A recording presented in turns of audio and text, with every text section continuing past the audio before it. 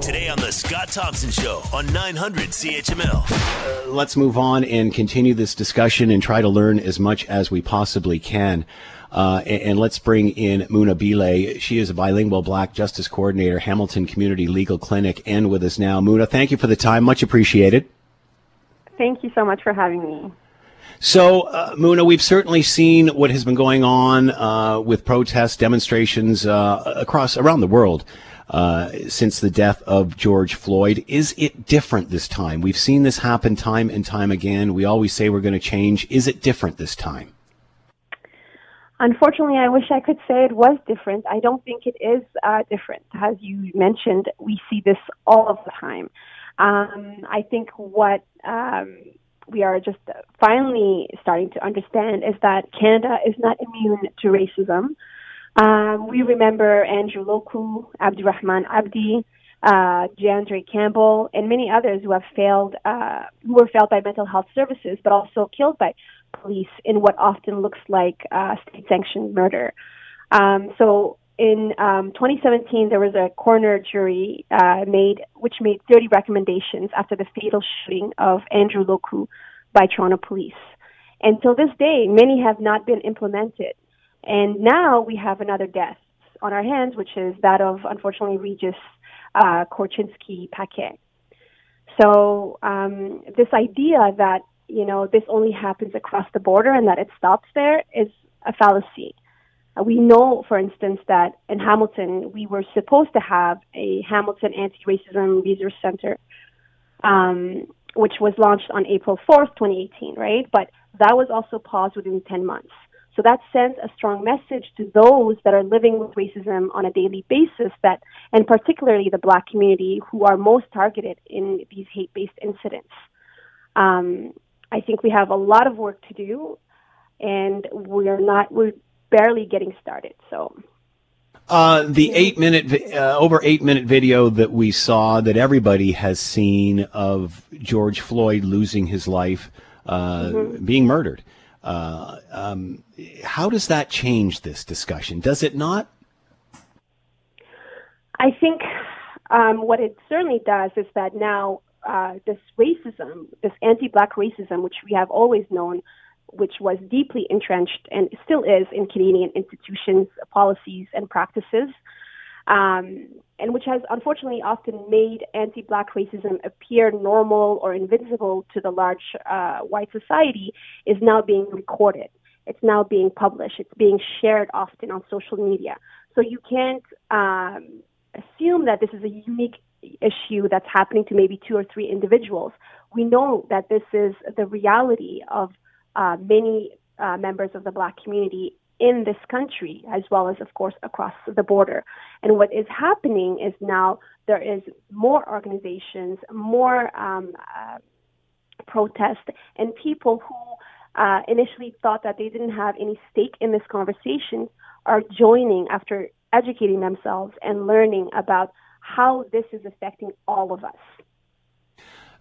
Would you say that this video has more impact than any policy to date? I mean, it has it not? Yeah. I mean, I think it's really disheartening to say, but I think it really does, because not a single policy or legislation has been strong enough to address these issues up to date.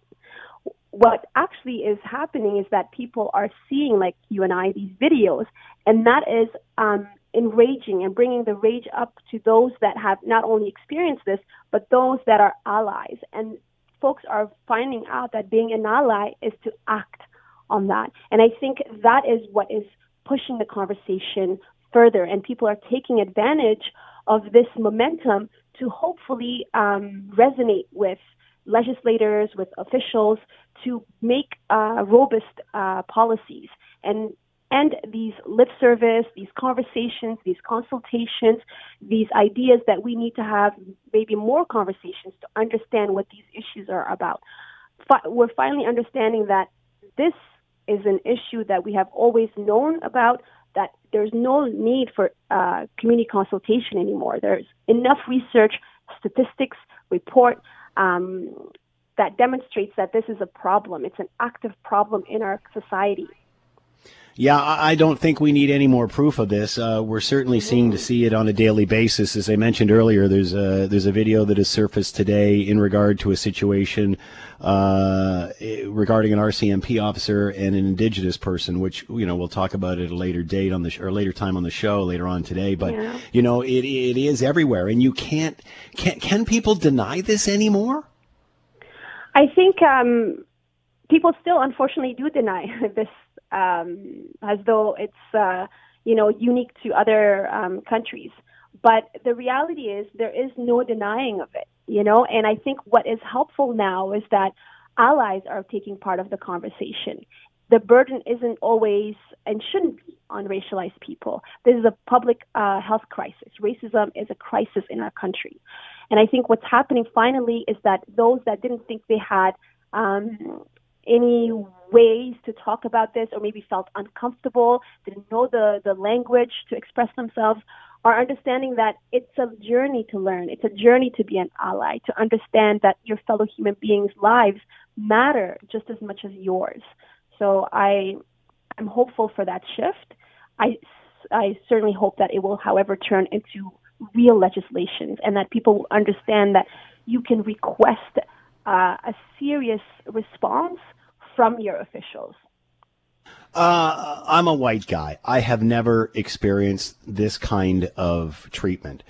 What do you think white people realize the extent of this? And that's why, to me, as a white person, this video is so impactful. Do you think, and we can't deny, I can't sit here and say, well, I didn't know this was going on, because that's crap. We all knew what's going on. Right. Very, very similar to the situation in the seniors' homes and such. But I don't think I understood it was this violent, this malicious. What do you think white people realize what the average black person goes through on a daily basis? I think it's difficult, sometimes to understand what people are going through unless you can walk in their shoes, right? But you can certainly be a supporter. You can certainly stand in solidarity with the community. But what is certainly happening is now we have access to all this information, where before we could deny and push it back on simply anecdotal, that these are anecdotal responses. We know now that there's facts. We know now that there are numbers to support these positions. And what I'm happy to see is that people are taking it upon themselves to go ahead and learn and educate themselves and ask themselves, if you're in a room of senior decision-making folks, and that everyone in the room looks the same and thinks the same and has the same lived experience, now they feel a bit more comfortable, and I hope they do, in asking, well, where are the other voices? Why is it just us making these decisions? I know that, a hashtag doesn't equate necessarily a strong support, but people now are marching, they're donating, they're educating themselves, they're educating and having very uncomfortable conversations within their personal circles, whether it's their family, friends, or neighbors. And that's the way that we can together address these issues. They're aware, but for the longest time, I believe they thought perhaps that this was not a problem that they could deal with, or they could resolve, or they could even get involved in. But I think now, when it's coming to their front steps via these videos, via these articles, they're more willing to get involved and less willing to deny that it doesn't exist. You're listening to the Scott Thompson Show podcast on 900 CHML. I'm a guy in my 50s. I remember being younger and thinking, we live in Canada. We all have opportunity. My mother wasn't born here. She came here as an immigrant as a kid. I'm first generation Canadian. We're led to believe that we all have the same opportunity. We all have the same tools to use. And that may be the case in theory. And, even those that are marginalized, they can still get ahead, although it may take longer. I think what I've realized over the last 25, 30 years as I've grown as an individual is that, even when those who are discriminated against, even work harder than the rest of us and do obtain that success or are qualified to move ahead, then are passed by because of the color of their skin. And I think that's what a lot of us in the white community are not realizing. Yes, we all have the same opportunities, but once we get to the front door, some of us are let in and some are not, just simply because of the color of their skin. And in 2020, it's frightening to know that still happens. Absolutely. And I'm glad you said that, because I think that's the disconnect that people, especially in, an older generation, have a hard time understanding, is that, hey, I've also came to this country, and I have tried and worked my, as hard as possible, and I've learned and I've put in the work, and that's how I became successful. But the reality is that door remains closed to these community members. Yeah. It remains closed despite having these degrees, despite having this experience, despite having the willingness to do the work. And that's because of the systemic racism that we face. And it's difficult sometimes to explain to people when they don't see it for themselves, and when these institutions and this racism that we speak of is so insidious in the way it is in all fashions of Canadian institutions. It is present in whether it's, like I said, policies or practices. It is present in the way that we view each other, the way that we promote each other, the way that we even take care of each other within the health sector, right? Currently, with this pandemic, we have been asking consistently for a race-based data collection. And that isn't so that a specific group of folks can be treated differently, but it's to show that it is affecting that community differently. It is affecting them in a disproportionate rate. And if the goal is for us to get ourselves rid of this virus, then we must look at all these facts to make the best decision possible. And I would say that applies to other instances. When we want to address an issue, we must look at all the facts and not deny one because it makes us uncomfortable, because maybe we think that it puts us in a light of an oppressor or in any negative light. This isn't a personal issue. This is an institutional problem that we all have a stake in. Many have talked and directed their anger towards the police. Is this more a societal issue than a police issue? And referring back to that systematic racism, how do we fix that? How, if it's so embedded, if it's so deep, how do you fix that? The police is an extension of our society, right? They work through our tax money. I think that, the city in this case has a lot of power and a lot of opportunity to really make meaningful change. In the context of the police, for instance, we can certainly look at ways that we can welcome or ensure that racialized community members, racialized folks, are at the senior position level making the decisions within these boards, especially within the police board. So it's important, for instance, for the city to appoint Black individuals to leadership positions, whether it's in social service agencies and public institutions, commissions, but like I said, mainly and especially in the police board. We need folks that understand through not only experience, but experts that can apply an anti-Black racism lens in the ways that these officers operate, in the ways that they respond to mental health crises, right? There's no reason why a mental health crisis should result in death when police is being called to help. And so I think there are opportunities where the city can certainly take a leadership role. And by taking that first step, that meaningful first step, it will hopefully influence other institutions in doing the same. How do we keep this conversation constructive and out of the extremes? And I mean by that both the extreme left and the extreme right. Because we've certainly seen, those extreme elements try to hijack this cause. And you see that, I guess, at every protest, at every demonstration. But how do you keep this conversation out of the extremes and constructive and realistic? Because, and here's my example, we've heard lots of chatter in regard to defunding the police. I certainly think we should always question how our money's being spent and whether it's being spent efficiently. But some may view that as an extreme measure. How do we keep this in the center and constructive where we can actually see some results? Well, I think the first thing is that we are all human. We make mistakes. We may not use the right language. We may have the intention, but our actions may take a different turn. And so we have to be kind to one another and have these conversations. These conversations are not easy. They're difficult to have within your own family. Imagine having that with your colleagues or with officials. So it's not an easy task.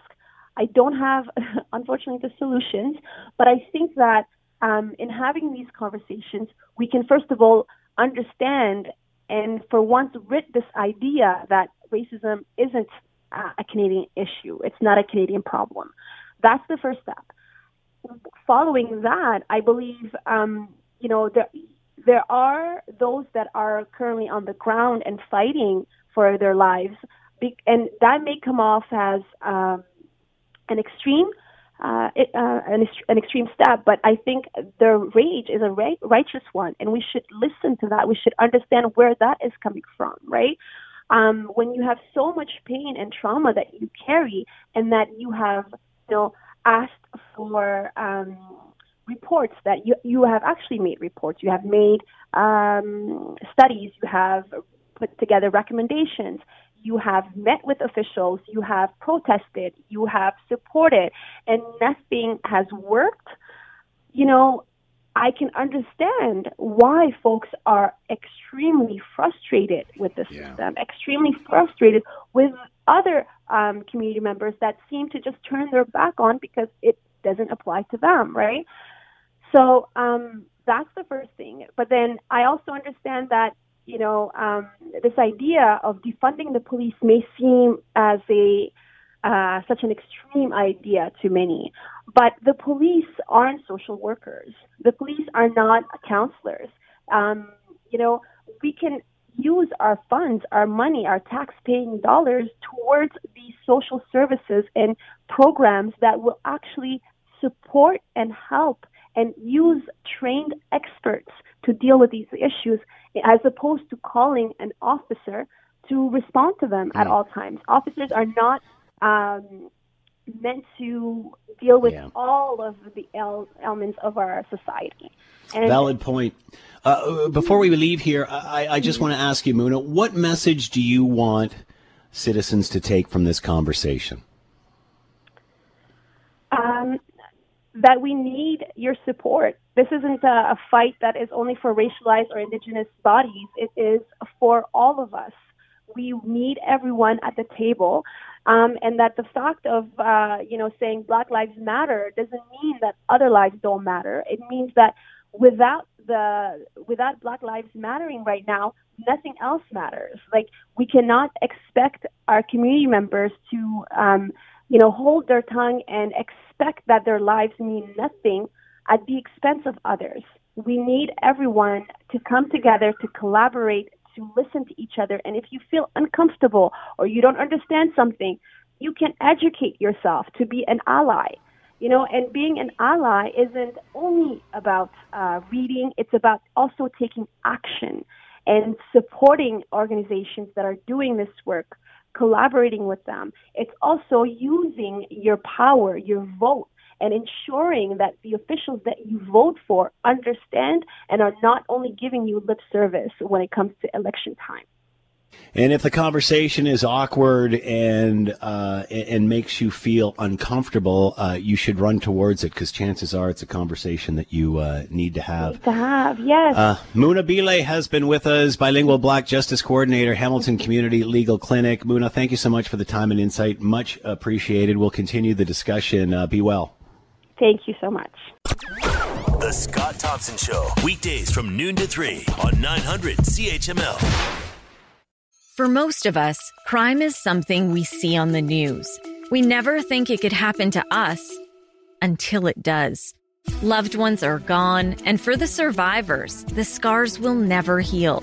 I'm Nancy Hixt, a senior crime reporter for Global News. And on this season of Crime Beat, I'll take you inside some of the most serious crime stories I've covered. Season 6 of Crime Beat is available now on Spotify, Apple Podcasts, Amazon Music, and all podcast platforms.